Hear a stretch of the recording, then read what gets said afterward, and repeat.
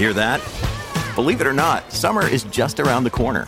Luckily, Armor All, America's most trusted auto appearance brand, has what your car needs to get that perfect summer shine.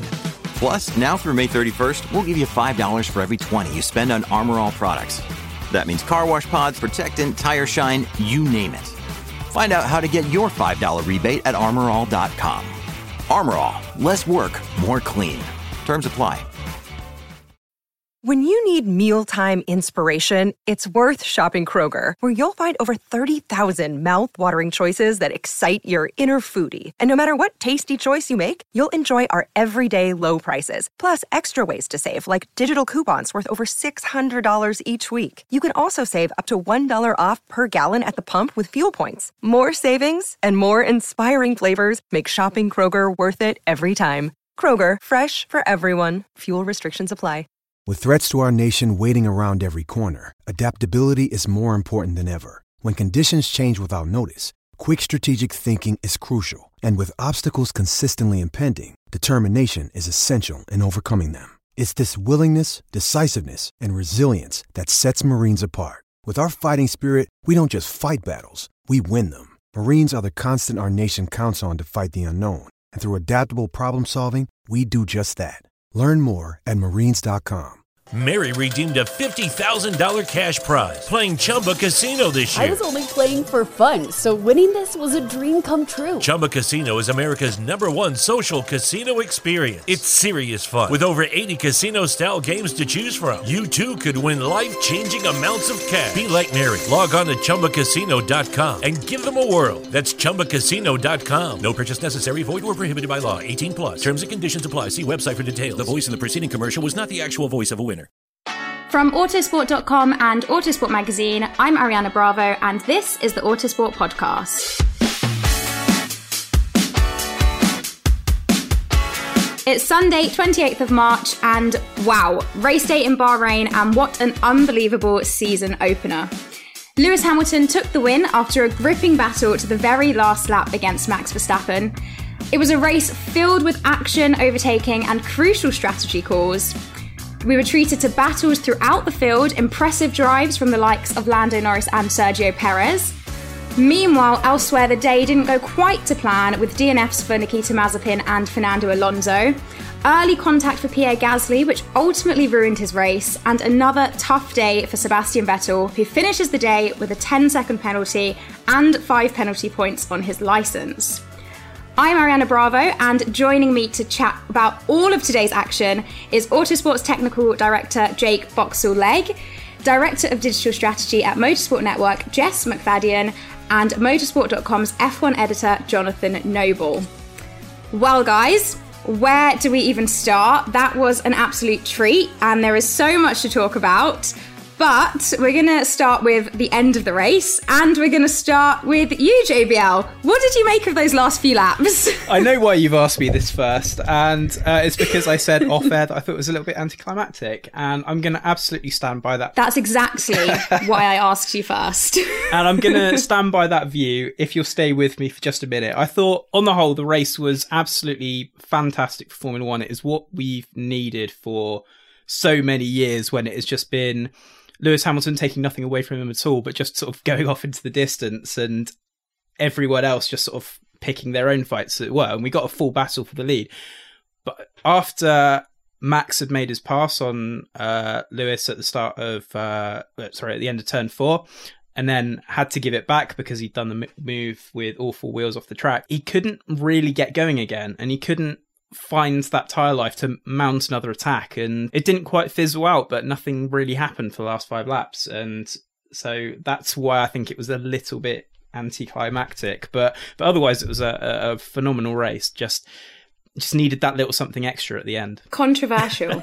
Starting the recording very controversially. Jess, what about you? I know you were buzzing for today's race, and I'm guessing you didn't think it disappointed, or? Well, I guess in the moment, I was edge of seat, heart in mouth, you know, if I'd have been wearing a heart rate monitor, it was probably going to be reading off the charts. I thought it was really exciting.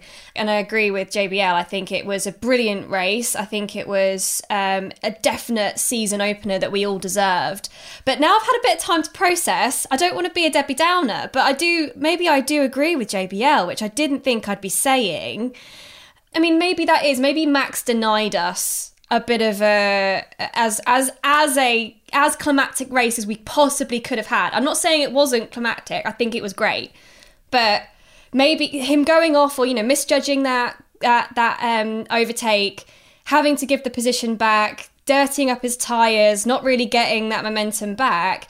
I mean, he was only 0.7 seconds off at the end, which was great, but you did think kind of come the penultimate lap or second to last lap, Hamilton's got this, and it was a bit like, it could have been an absolute dogfight to the end, but I don't know, maybe we were denied a little something, but I mean, I'm not going to complain. I would take that race. I'd happily watch that race play out again for the next 22 races or however many we're going to have.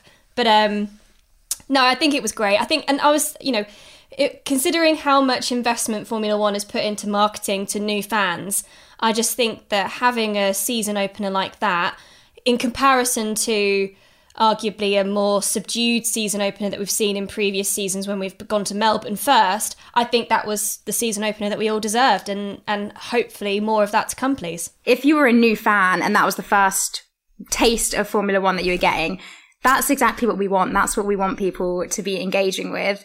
John, what did you make of it, though? Are you in the same boat as these two? Are you now reflecting and thinking, actually, you know, there was a little bit of room for improvement there? Or do you still think it was a good one? I'm not going to go down that path, because I think if we'd had a safety car 3 laps from home and we'd been robbed of a complete classic, then I think you could feel it would have been a huge anticlimax. But the race played out completely fairly.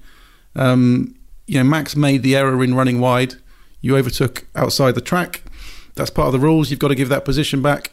And then it was his job to pull things back together again, make the pass on Lewis and take the win. So just because he didn't do it, I don't think it made the race any less of a spectacle. I think it was a complete brilliant thriller, the battle between Red Bull and Mercedes and Lewis and Max that we've been waiting for. And if that's a taster of what we're going to get this season, then we're going to have 22 more fantastic weekends. Now, going into today, obviously Red Bull were the favourites. But at what point in the race did you guys realise that actually maybe this isn't going to be as clear cut as people thought? When did you sort of think, actually we have a real battle unfolding before us? What this race has done, or maybe what this season, the situation we find ourselves in is Mercedes has to make strategy calls. Whereas before they would never have to do much in the way of defence or attack. It would just be stick it where we need to, play the strategies as to the optimum, and we'll probably get a 1-2. Whereas this time they've really had to think about it. And, you know, there were points where they weren't so early that Red Bull were convinced they're going to have to pit stop again. And I think it was probably at those moments where you thought the momentum's going to swing here and maybe Max isn't going to claw this back. And I think we know how well Lewis is at tyre management as well. And, you know, there was questions about, Max was gaining at quite some speed towards the end, but I don't know, there was something that telling me, you know, I think Lewis is just nursing his tyres here. I think he's going to eke these out. And it's not going to be easy, and it's probably going to be very close. But there is a chance that these are going to go to the end and that he's going to have enough grip just to hold on. So I think that was the moment for me. It was seeing Mercedes kind of be clever with their strategy calls, and it falling into place for them, as it turned out. Mercedes was the ones with the team that attacked with their strategy. They were much more offensive, and Red Bull were a little bit passive, and they were just sort of trying to play their own game, and you know, Verstappen wasn't reacting to Mercedes potentially getting an undercut or this, that and the other. But to be honest with you, in a straight fight, it should have theoretically been, if they'd matched them like for like, then surely, you know, Red Bull would be the team on top. And instead, they engineered a situation for themselves where Hamilton was 6-7 seconds ahead and Verstappen had to go and chase him. And this happened twice. And it was just a little bit of a strange kind of just being passive, just letting Mercedes sort of take the initiative, and then it's like, well, we'll do our own thing, and we've got enough in reserve to go and catch up. And I think they were a little bit lackadaisical with that. But I think that came from the fact that Mercedes had 2 cars up there, so it put Red Bull in a position where they were damned if they tried to cover Lewis, because then you'd leave the door open for Valtteri to run long, and damned if they stayed out. So I think it was part of a disadvantage that there were 2 Mercedes up there. And it really hung on small things, because if Valtteri's second stop hadn't been botched and he lost all that time, he'd have been dumped into the traffic and would have closed off Max's options even more. So I think it was just symptomatic of there not being much pace potential and Mercedes having the balls to go aggressive with that first stop. Because it was those laps after the first stop where Lewis had already got the undercut and meant Max couldn't stop that really turned the race around. Yeah, I feel like strategy played a really good part in this race, and I like it when we see a mix of the actual racecraft and strategy intertwining to affect the outcome. But one of the crucial parts of today's race was, of course, when Verstappen did that overtake on lap 53, but then went wide, and then we had this whole issue of track limits. As we said, he had to give it back to Lewis Hamilton, and there have been lots of confused fans as they don't understand why Max had to give that back when we'd seen earlier in the race that the Mercedes cars had been running wide quite a few times and hadn't been penalised. Can we expand on this? Can we break this down for the fans so that people can understand what the difference was there? They're basically they're 2 completely separate kind of rules and issues that have been wrapped up just because they're taking place in the same place. So you've got general track limits, which is was policed during qualifying.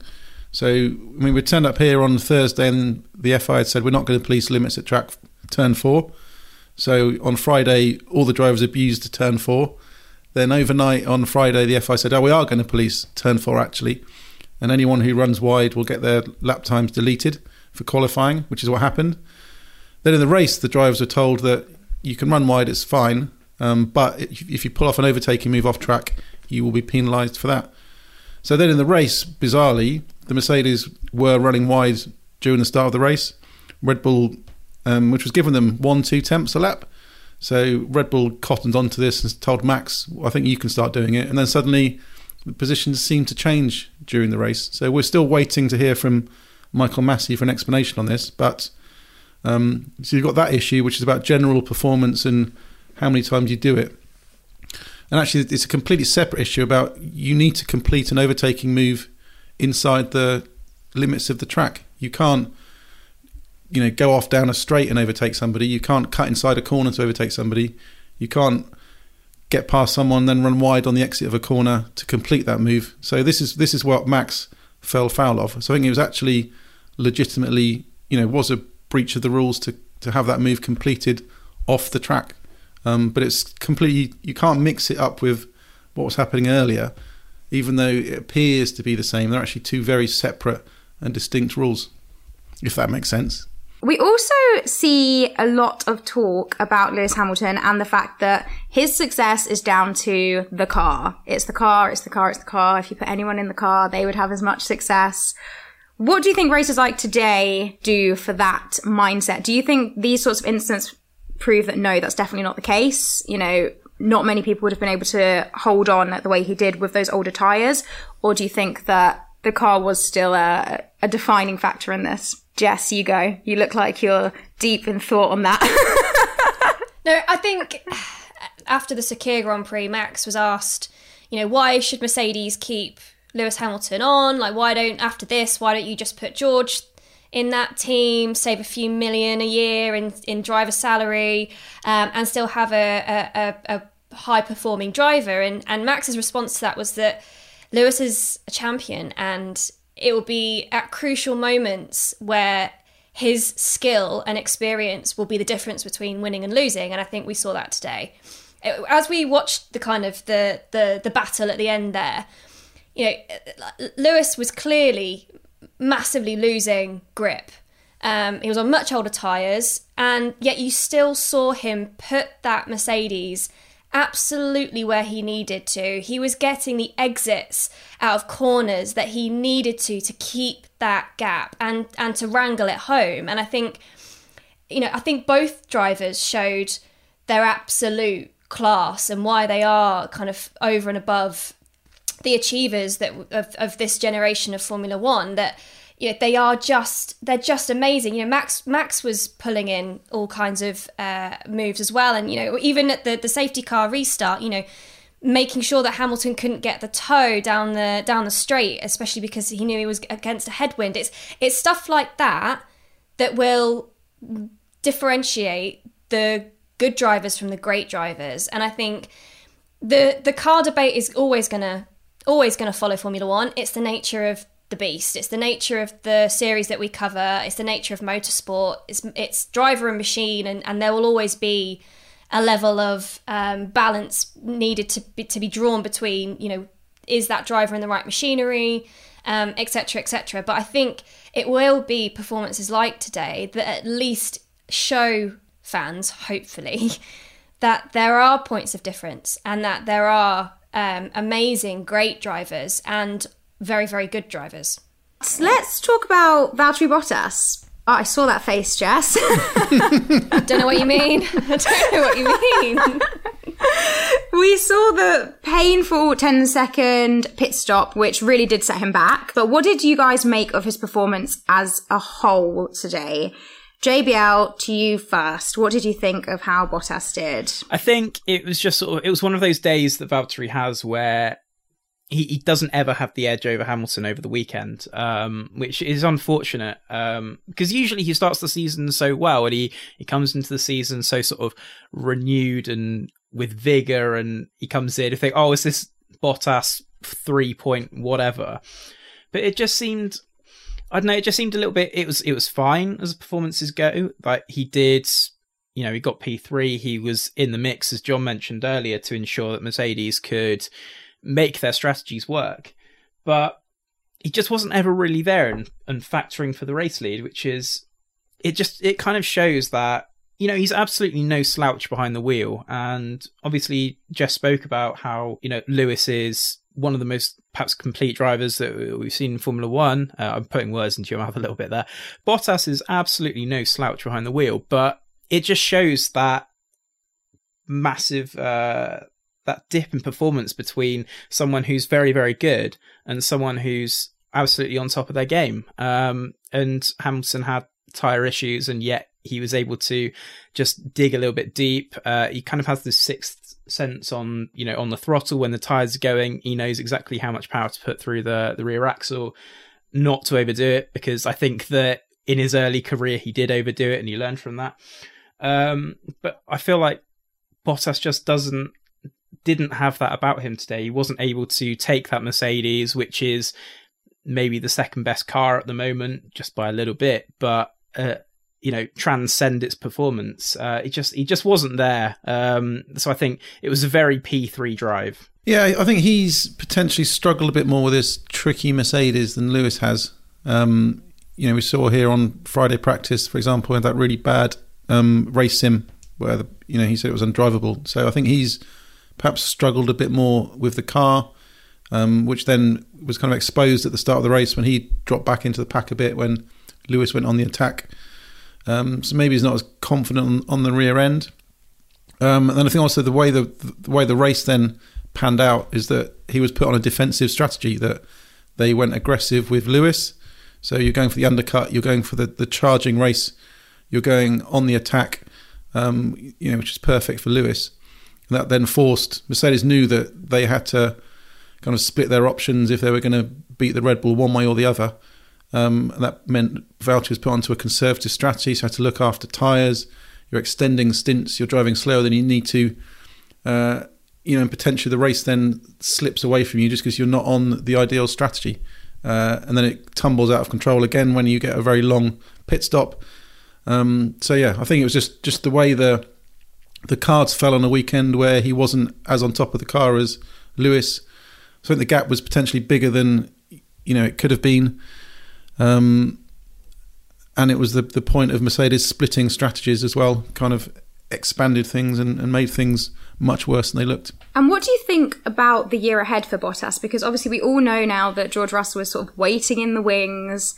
There's someone there who could step in and people assume would put in a really strong performance. Do you think that this year for Bottas is very much a make or break in terms of his place in the team, or do you think that actually it will ultimately just come down to Lewis's decision and the team will base it more around what Lewis decides to do in terms of potentially retiring?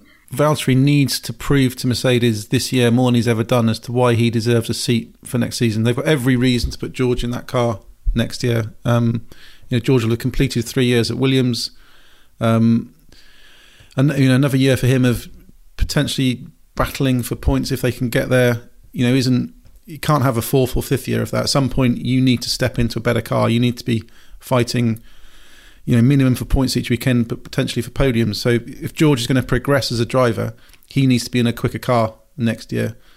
I think Mercedes know he's ready for the good days. He can iron out his bad days with this final year at Williams. So there's every reason to put George in next season. And I think the only way that that could be stopped is if Valtteri does something in that car and challenges Lewis enough to show that this is why he deserves that seat for next season. I'm also very sceptical that Lewis will walk at the end of this year. We saw today that's not a man who's got half an eye on turning your back on Formula One and going to do something else. This is a man, and he said afterwards, at his peak, he felt today that he's at his best. He enjoys winning, and he'll probably thrive on the challenge of a proper tussle with Max Verstappen, because you're not going to get bored if you've got to raise your game and lift yourself to the levels he did today, and you can come out and win races that potentially weren't there to be won. So this could be that inspires Lewis to stay on for many more. Jess, your thoughts on Bottas and what he needs to do this year? Why do I feel that's a loaded question? No, I think that the thing is, and this has come up year after year after year, and Bottas has been there since 2017 now. He's had a good old run, but I think the biggest thing for Mercedes is, other than, yes, they have a George Russell kind of poking at them and going, "Oi, when's it my turn?" The partnership works, right? Like, he doesn't challenge Lewis, or he doesn't challenge Lewis too often to make it a Nico Rosberg situation. And up until this is race one of a potential 23 race season. I think it's too early. It's too early to tell. But in terms of, does Bottas have to come out and show that he is deserving of that seat? Yes, but he's had to do that every year since 2017. So yes, the pressure is always on. I think the fact that we do have a Red Bull in the mix now is probably going to make him a bit anonymous when it comes to the title race, if it continues the way it does. There was no mention of him. He was apart from his botched pit stop and him potentially holding up the Red Bulls, it was a bit, not really much to say about Valtteri Bottas this weekend. So, he will have strong performances. I have no doubt that there will be some performances where he will shine. It's just the consistency, and I think that's something that's always been lacking with Valtteri. And as John said, with George Russell waiting in the wings, Mercedes have a problem that's not going to go away until they work out what the future of the team is going to look like. And a Russell-Hamilton partnership might work really well, but it also might be absolute fireworks. I don't know. I don't get the same senses as Russell versus Rosberg, but they don't want to rock the boat. They're having a really nice time of it, and they have done since 2014. So why would they try and upset that right now? But yeah, he's just got to do better, I guess. Yeah, I agree. I think the George Russell thing is definitely an added pressure, but as you said, Mercedes don't want to rock the boat, and if it's not broken, don't fix it. They don't want to upset Lewis Hamilton. They know that he's a safe pair of hands, more than a safe pair of hands, that he's, the driver that you want in your car. So they do have a careful decision to make there.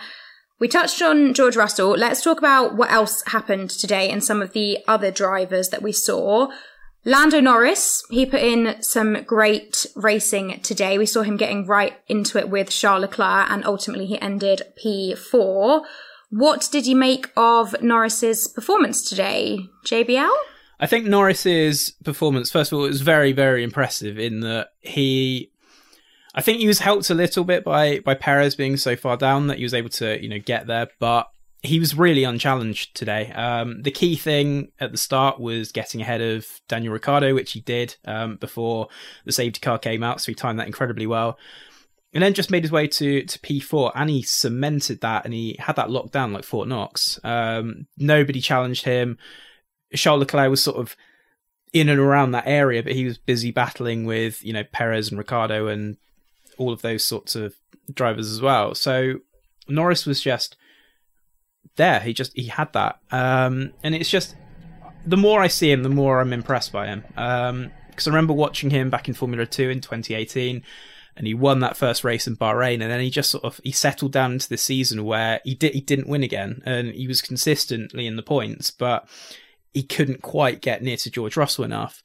But what he's found in Formula 1 in the 2 years that he's been in the McLaren is he's found that consistency. He's been able to just raise his game and build on that, and I think that comes with a couple of years in the series. He's able to sort of have that foundation year and then just build on that. And 2020 was really impressive as well. And I remember when, we were discussing the McLaren launch and we thought maybe Daniel Ricciardo will have the edge on him. But on the basis of this performance, if he pulls this out every single week, then Norris is going to be a real surprise this season.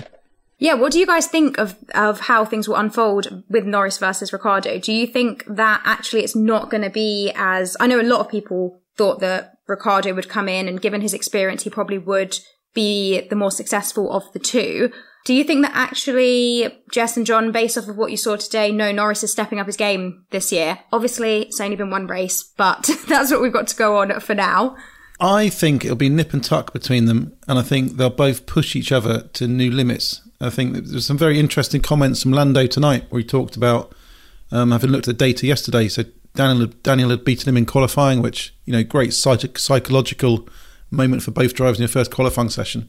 So getting that first notch in the wall in terms of out qualifying your teammate went Daniel's way. So Lando looked at the data, looked at what was happening, and felt that Daniel's style of driving had perhaps suited this car more, that Lando maybe needs to shake off how he'd approached dealing with the last 2 years McLarens and do things a bit differently with this McLaren. So he changed a few things overnight, kind of his approach to driving and how he was extracting performance from the car, and he says it kind of lifted his performance. So I think what we'll see is two evenly matched drivers. I think we'll see, may well see them qualifying, maybe 10 v12 or 11 v12 or however many races we get. I think it'll be very, very close between them. And there'll be weekends where I think Daniel will be ahead clearly, and weekends where Lando will be ahead clearly.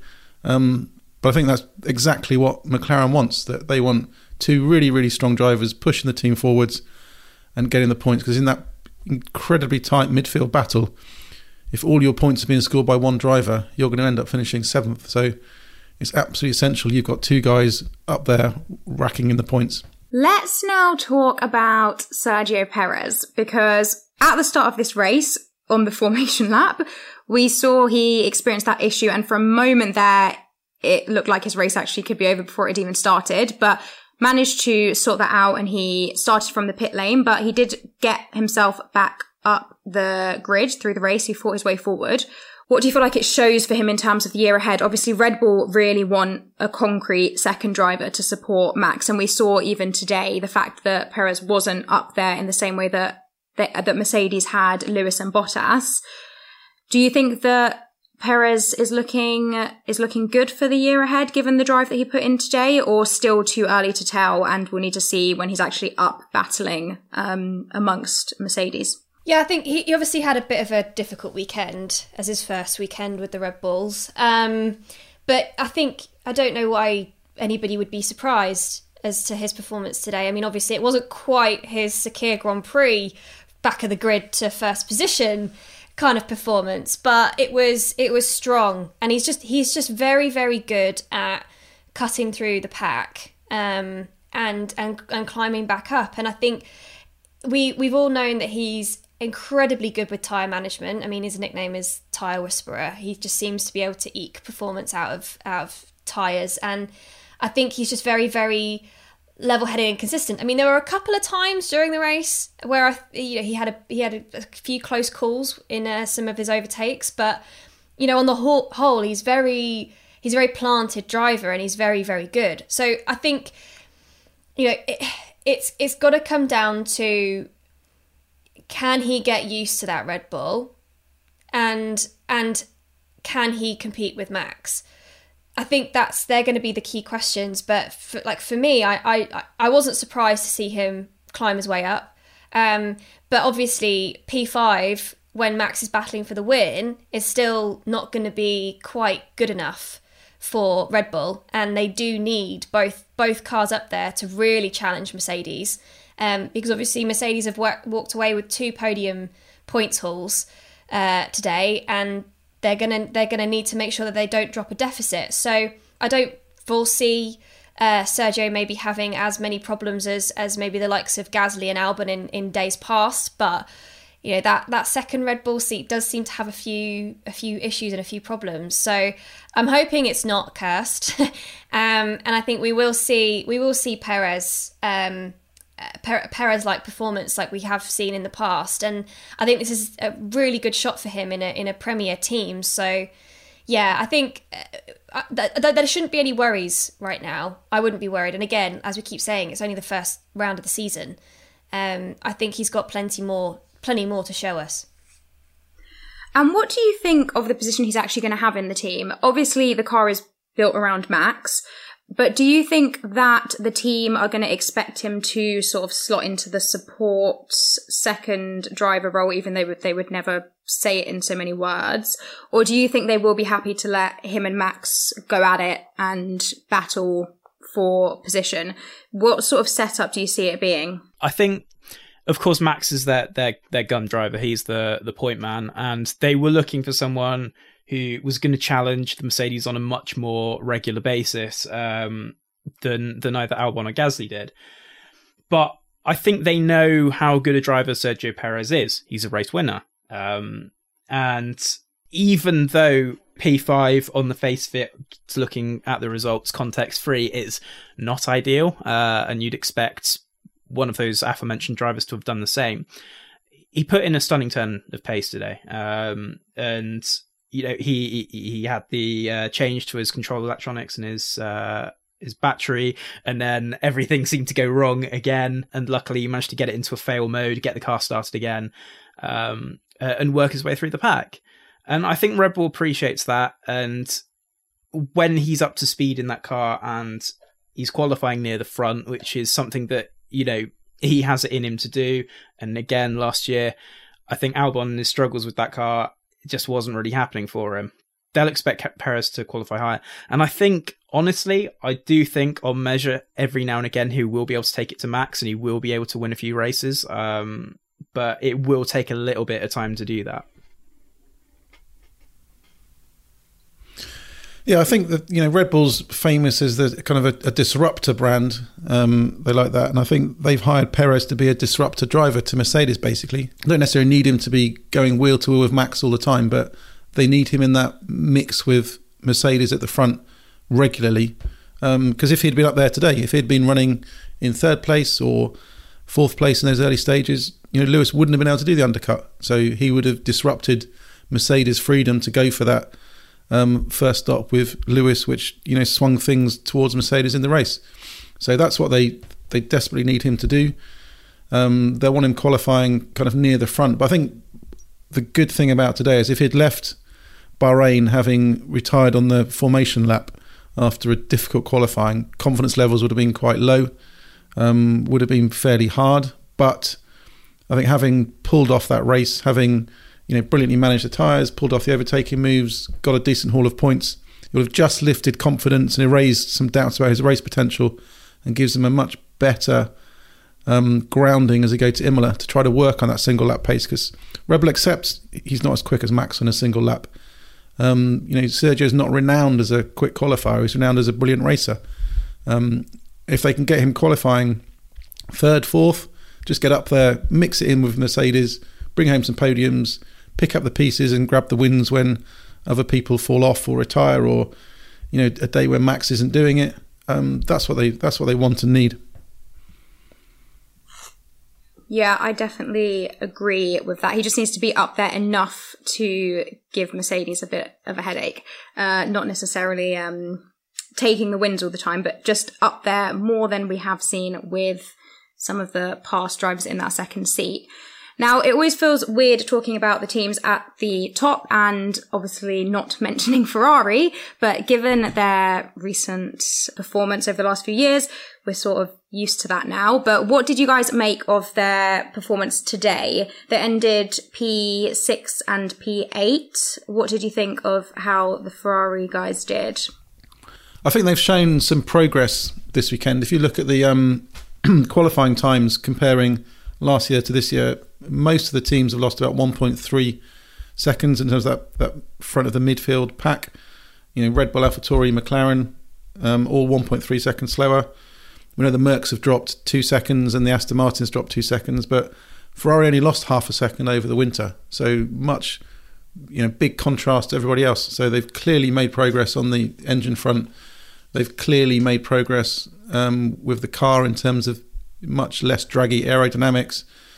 Maybe got rid of some of the balance issues. So, signs of progress. It's not enough yet. This is Ferrari. This is a team expected to fight for wins and world championships. So, but I think they've moved into that battle now with McLaren and potentially AlphaTauri in terms of that front of the midfield pack. And then, on today's race, Charles drove everything we've expected to. Carlos Sainz admitted a bit of nerves at the beginning, actually. First race for Ferrari. He didn't want to do anything stupid early on, so was probably too cautious on the first few laps, just getting himself up to speed, and that kind of dropped him down the order, and it's hard to recover from that. So he knows he needs to be more aggressive next time. But I think an encouraging start, but it's the start of a long road back for Ferrari. It's nowhere near where they want or need to be. And speaking of midfield teams, AlphaTauri, they had a mixed day. Obviously, Gasly started up in 5th, but then he had that tangle early on in the race, which lost him his front wing and sort of ruined his race, basically. But Yuki Tsunoda, great debut for him. He finished in points in his first race. Jess, what are you making of Tsunoda? Both on and off track, I think he's just a great addition to Formula One. He's fast, he's aggressive, but without being too complacent or making too many silly mistakes. And he's just got a great attitude. So I think he had an absolutely storming race today. I was worried at the beginning for both. Well, obviously Gasly didn't have a great time of it in the end, but both AlphaTauris, we expected them to be right up there. We had a few predictions. John on our Instagram live over on motorsport.com had Gasly P3 on the podium, and that didn't happen. But Yuki bringing it back and getting it into the points when the midfield is that competitive.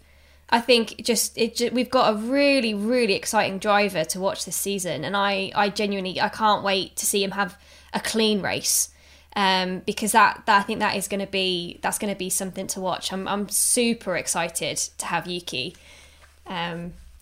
Just brilliant overall. JBL, what did you make of Yuki and of AlphaTauri more generally today? I think Yuki is. Yeah, he's a megastar. He's very, very quick, very, very brave as well. Didn't really, even if he was feeling nerves, he certainly didn't show it today. I think maybe the first lap was a little bit nervy because he sort of fell down the order a little bit. But getting up to P9 is phenomenal. AlphaTauri in general, that car is looking really, really good, and it's a real shame that we didn't get to see what Pierre could do in that, because his qualifying was really, really impressive. Throughout testing, they racked up the laps, got the joint most of anybody in terms of laps over the 3 days.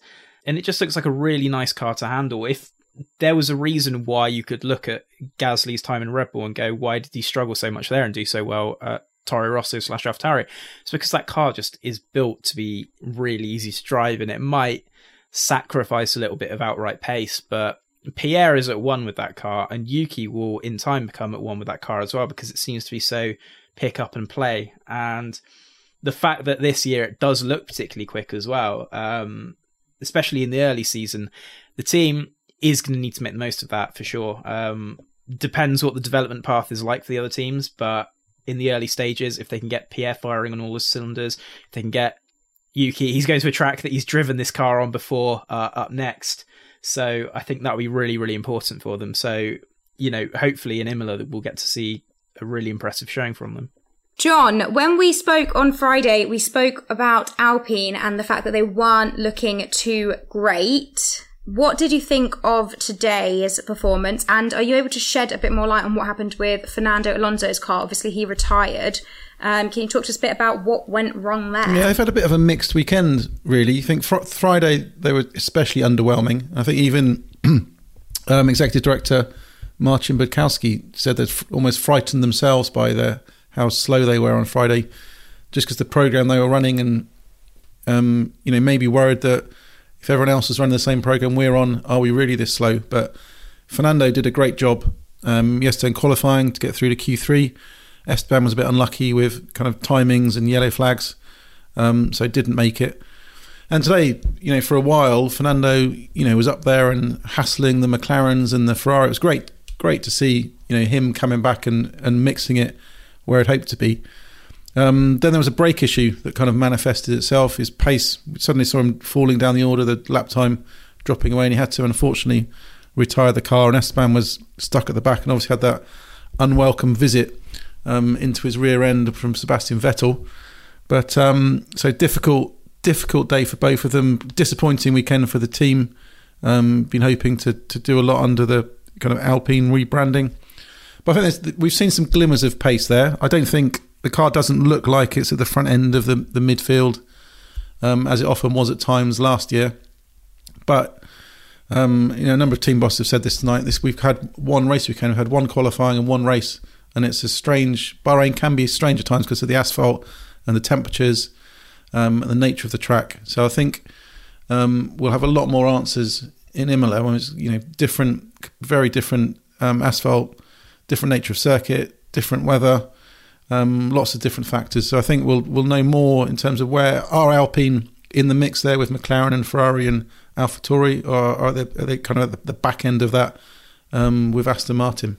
We have to talk about Sebastian Vettel. Today was not a good day for him. He had the incident with Esteban Ocon, which was quite strange because then he came on the radio complaining. What happened today with Sebastian Vettel? Jess, what was going on there and why was he complaining on the radio?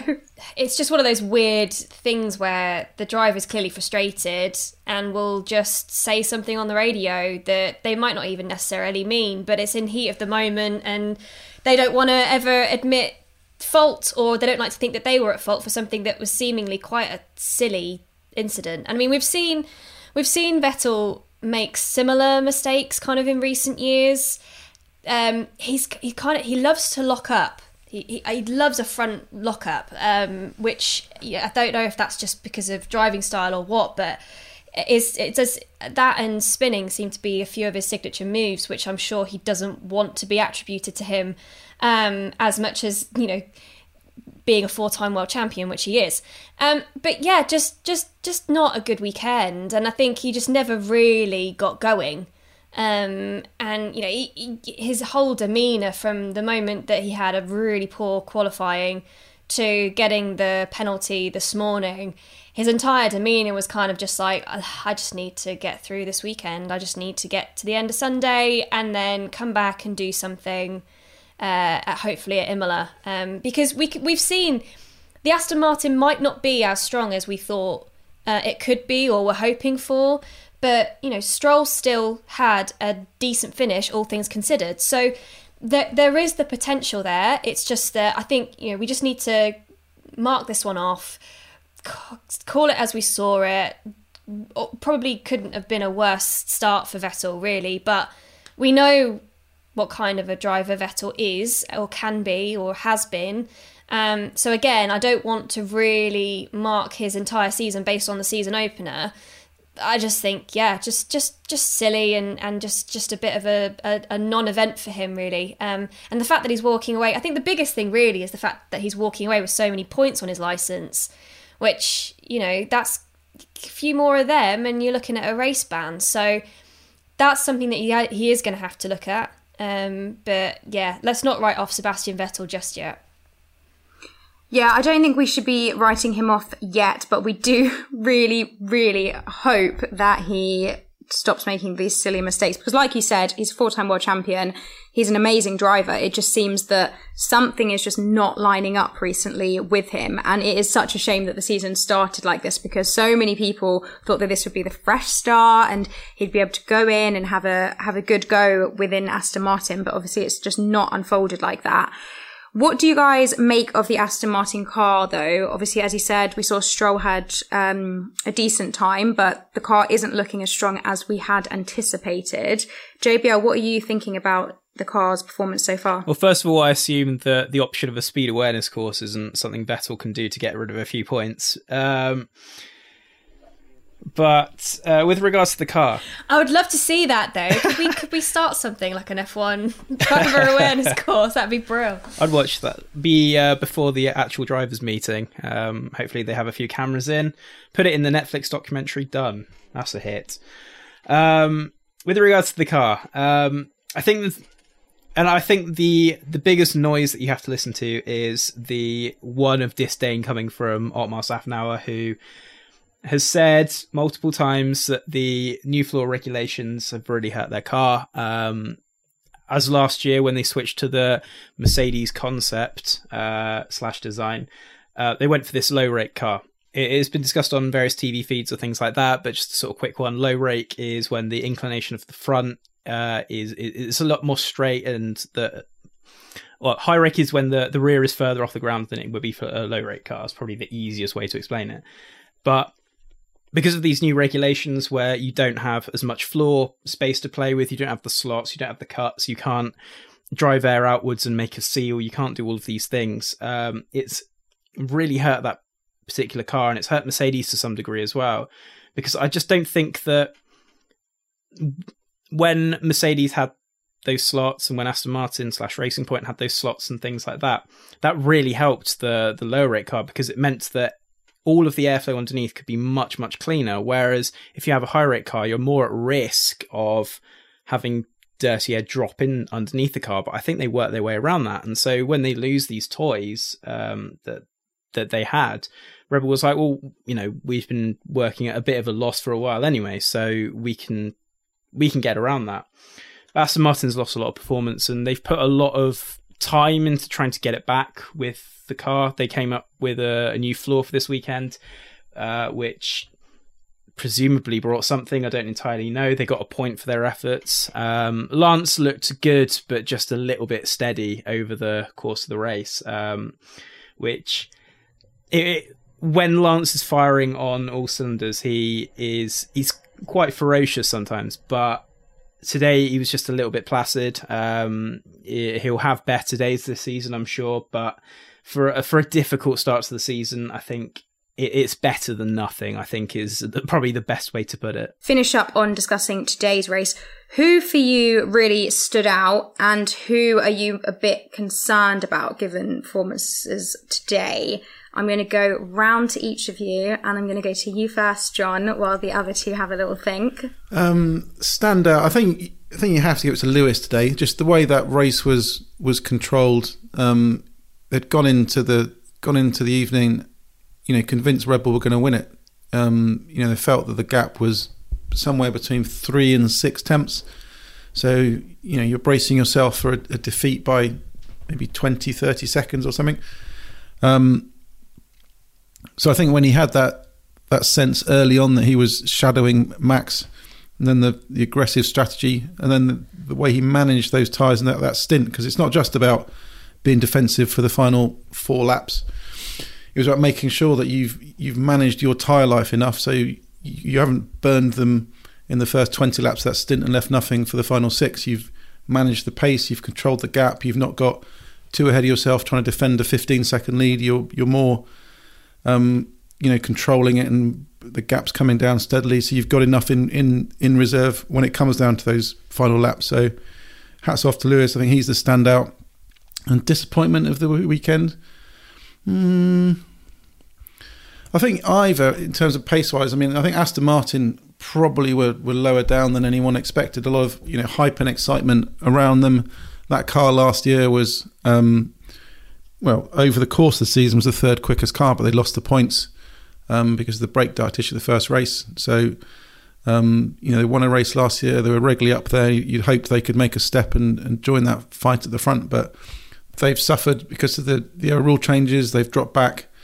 And I think it'd be a shame if they can't make these improvements so we get that really, really proper, fantastic battle between McLaren and AlphaTauri and Ferrari and Alpine and Aston Martin. Because if things are mixing around between those 5 teams in that midfield, which hopefully is closer to Ferrari and Red Bull, then that would be a fantastic season.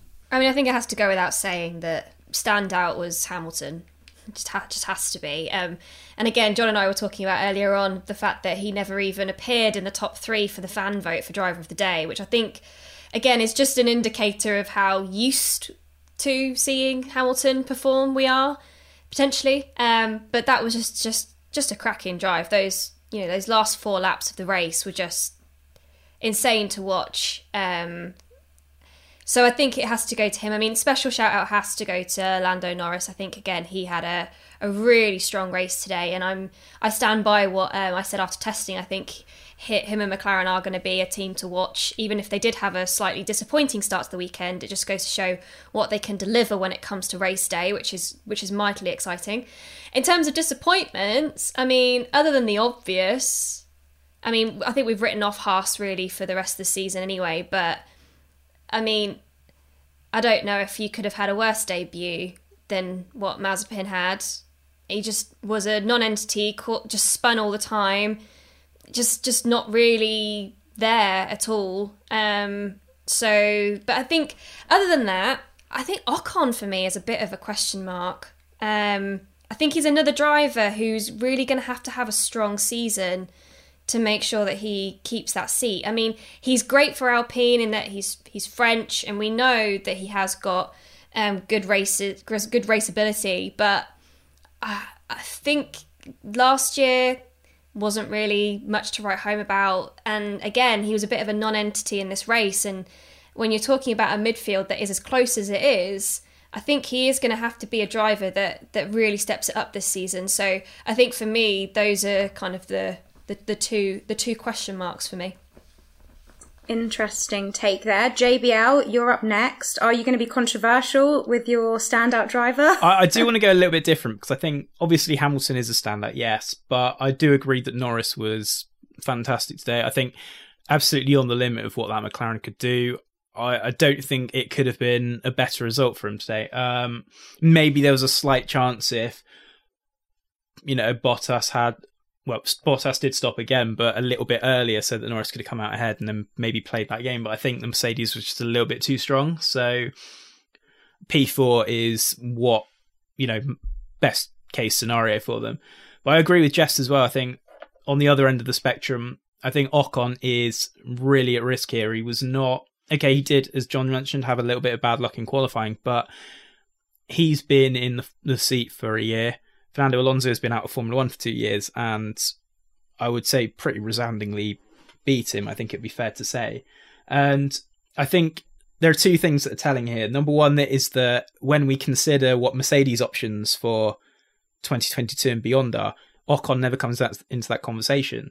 We're always talking about George Russell, and even though Ocon is still a Mercedes contracted driver, he's never enters that conversation. And I think the second point is, if you look at the support races this weekend, we had an Alpine in race, the second sprint race, an all Alpine podium. We had Piastri, Lungard and Guan Yu Zhou. And Guan Yu Zhou also won the third race as well in the weekend from pole. So they've got this crop of juniors that are, by the end of the season, they'll be absolutely ripe for picking if they can keep this up, if they can keep up that level of performance. And that will present Alpine with a big problem. Do they stick with Ocon, who, if he continues like this, he's underperforming, or go for one of these many rookie drivers that they've got who all look really, really impressive? And I think if I had to pick, maybe I'd go for one of those 3 rather than stick. But we've still got another 22 races, and Ocon can perhaps turn it around, but he'll be looking over his shoulder for sure. But looking ahead now, we've got Imola up next. John, to wrap things up, what should we be looking out for as we go into the next race weekend? Obviously, we do have a little bit of a break, but given what you've seen today, what do you think are the things to keep an eye on? I think it's where Mercedes goes from here. This was a weekend where they were on the back foot, braced for the worst.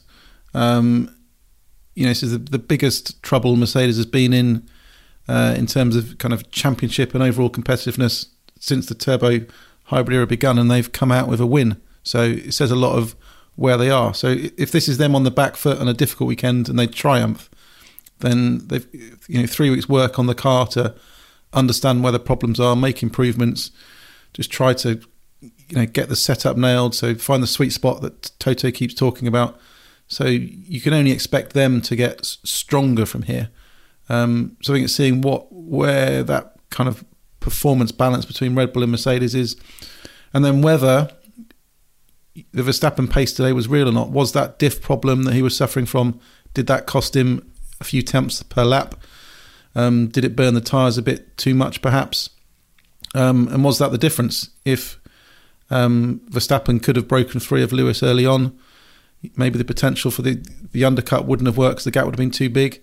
If Perez had been up there, then Mercedes wouldn't have had these undercut options anyway. So I think there's a lot to play for, but I think I'd want to know whether the performance we've seen this weekend is real. Is the Red Bull mighty on single lap pace, but Mercedes is better over race distances perhaps? These are the issues that we'll only understand. We've got a bit of more of a data set than just one race weekend. First race of the 2021 season, and if it's anything to go by, then we're in for a very exciting season ahead. Here is what you can see right now on Autosport Plus. Stuart Codling writes about the unconventional ways that F1 launch season heightened anticipation for racing. Ben Edwards takes a look at how Charles Leclerc can be the galvanising figure that Ferrari needs. And Alex Kalinauckas has filed his Bahrain race report with all the analysis of the data, which showed how Lewis Hamilton held off Max Verstappen.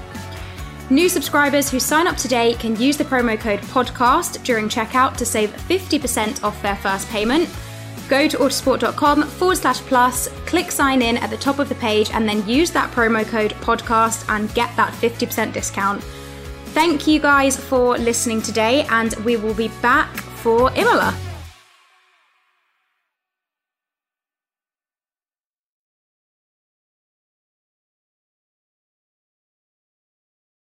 Mary redeemed a $50,000 cash prize playing Chumba Casino this year. I was only playing for fun, so winning this was a dream come true. Chumba Casino is America's #1 social casino experience. It's serious fun. With over 80 casino-style games to choose from, you too could win life-changing amounts of cash. Be like Mary. Log on to ChumbaCasino.com and give them a whirl. That's ChumbaCasino.com. No purchase necessary. Void where prohibited by law. 18+. Terms and conditions apply. See website for details. The voice in the preceding commercial was not the actual voice of a winner.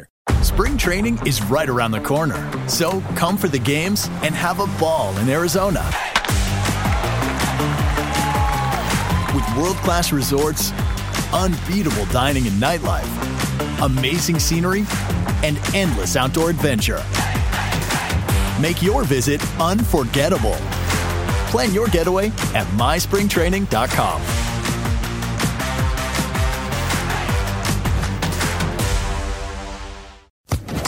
Social Podcast Network.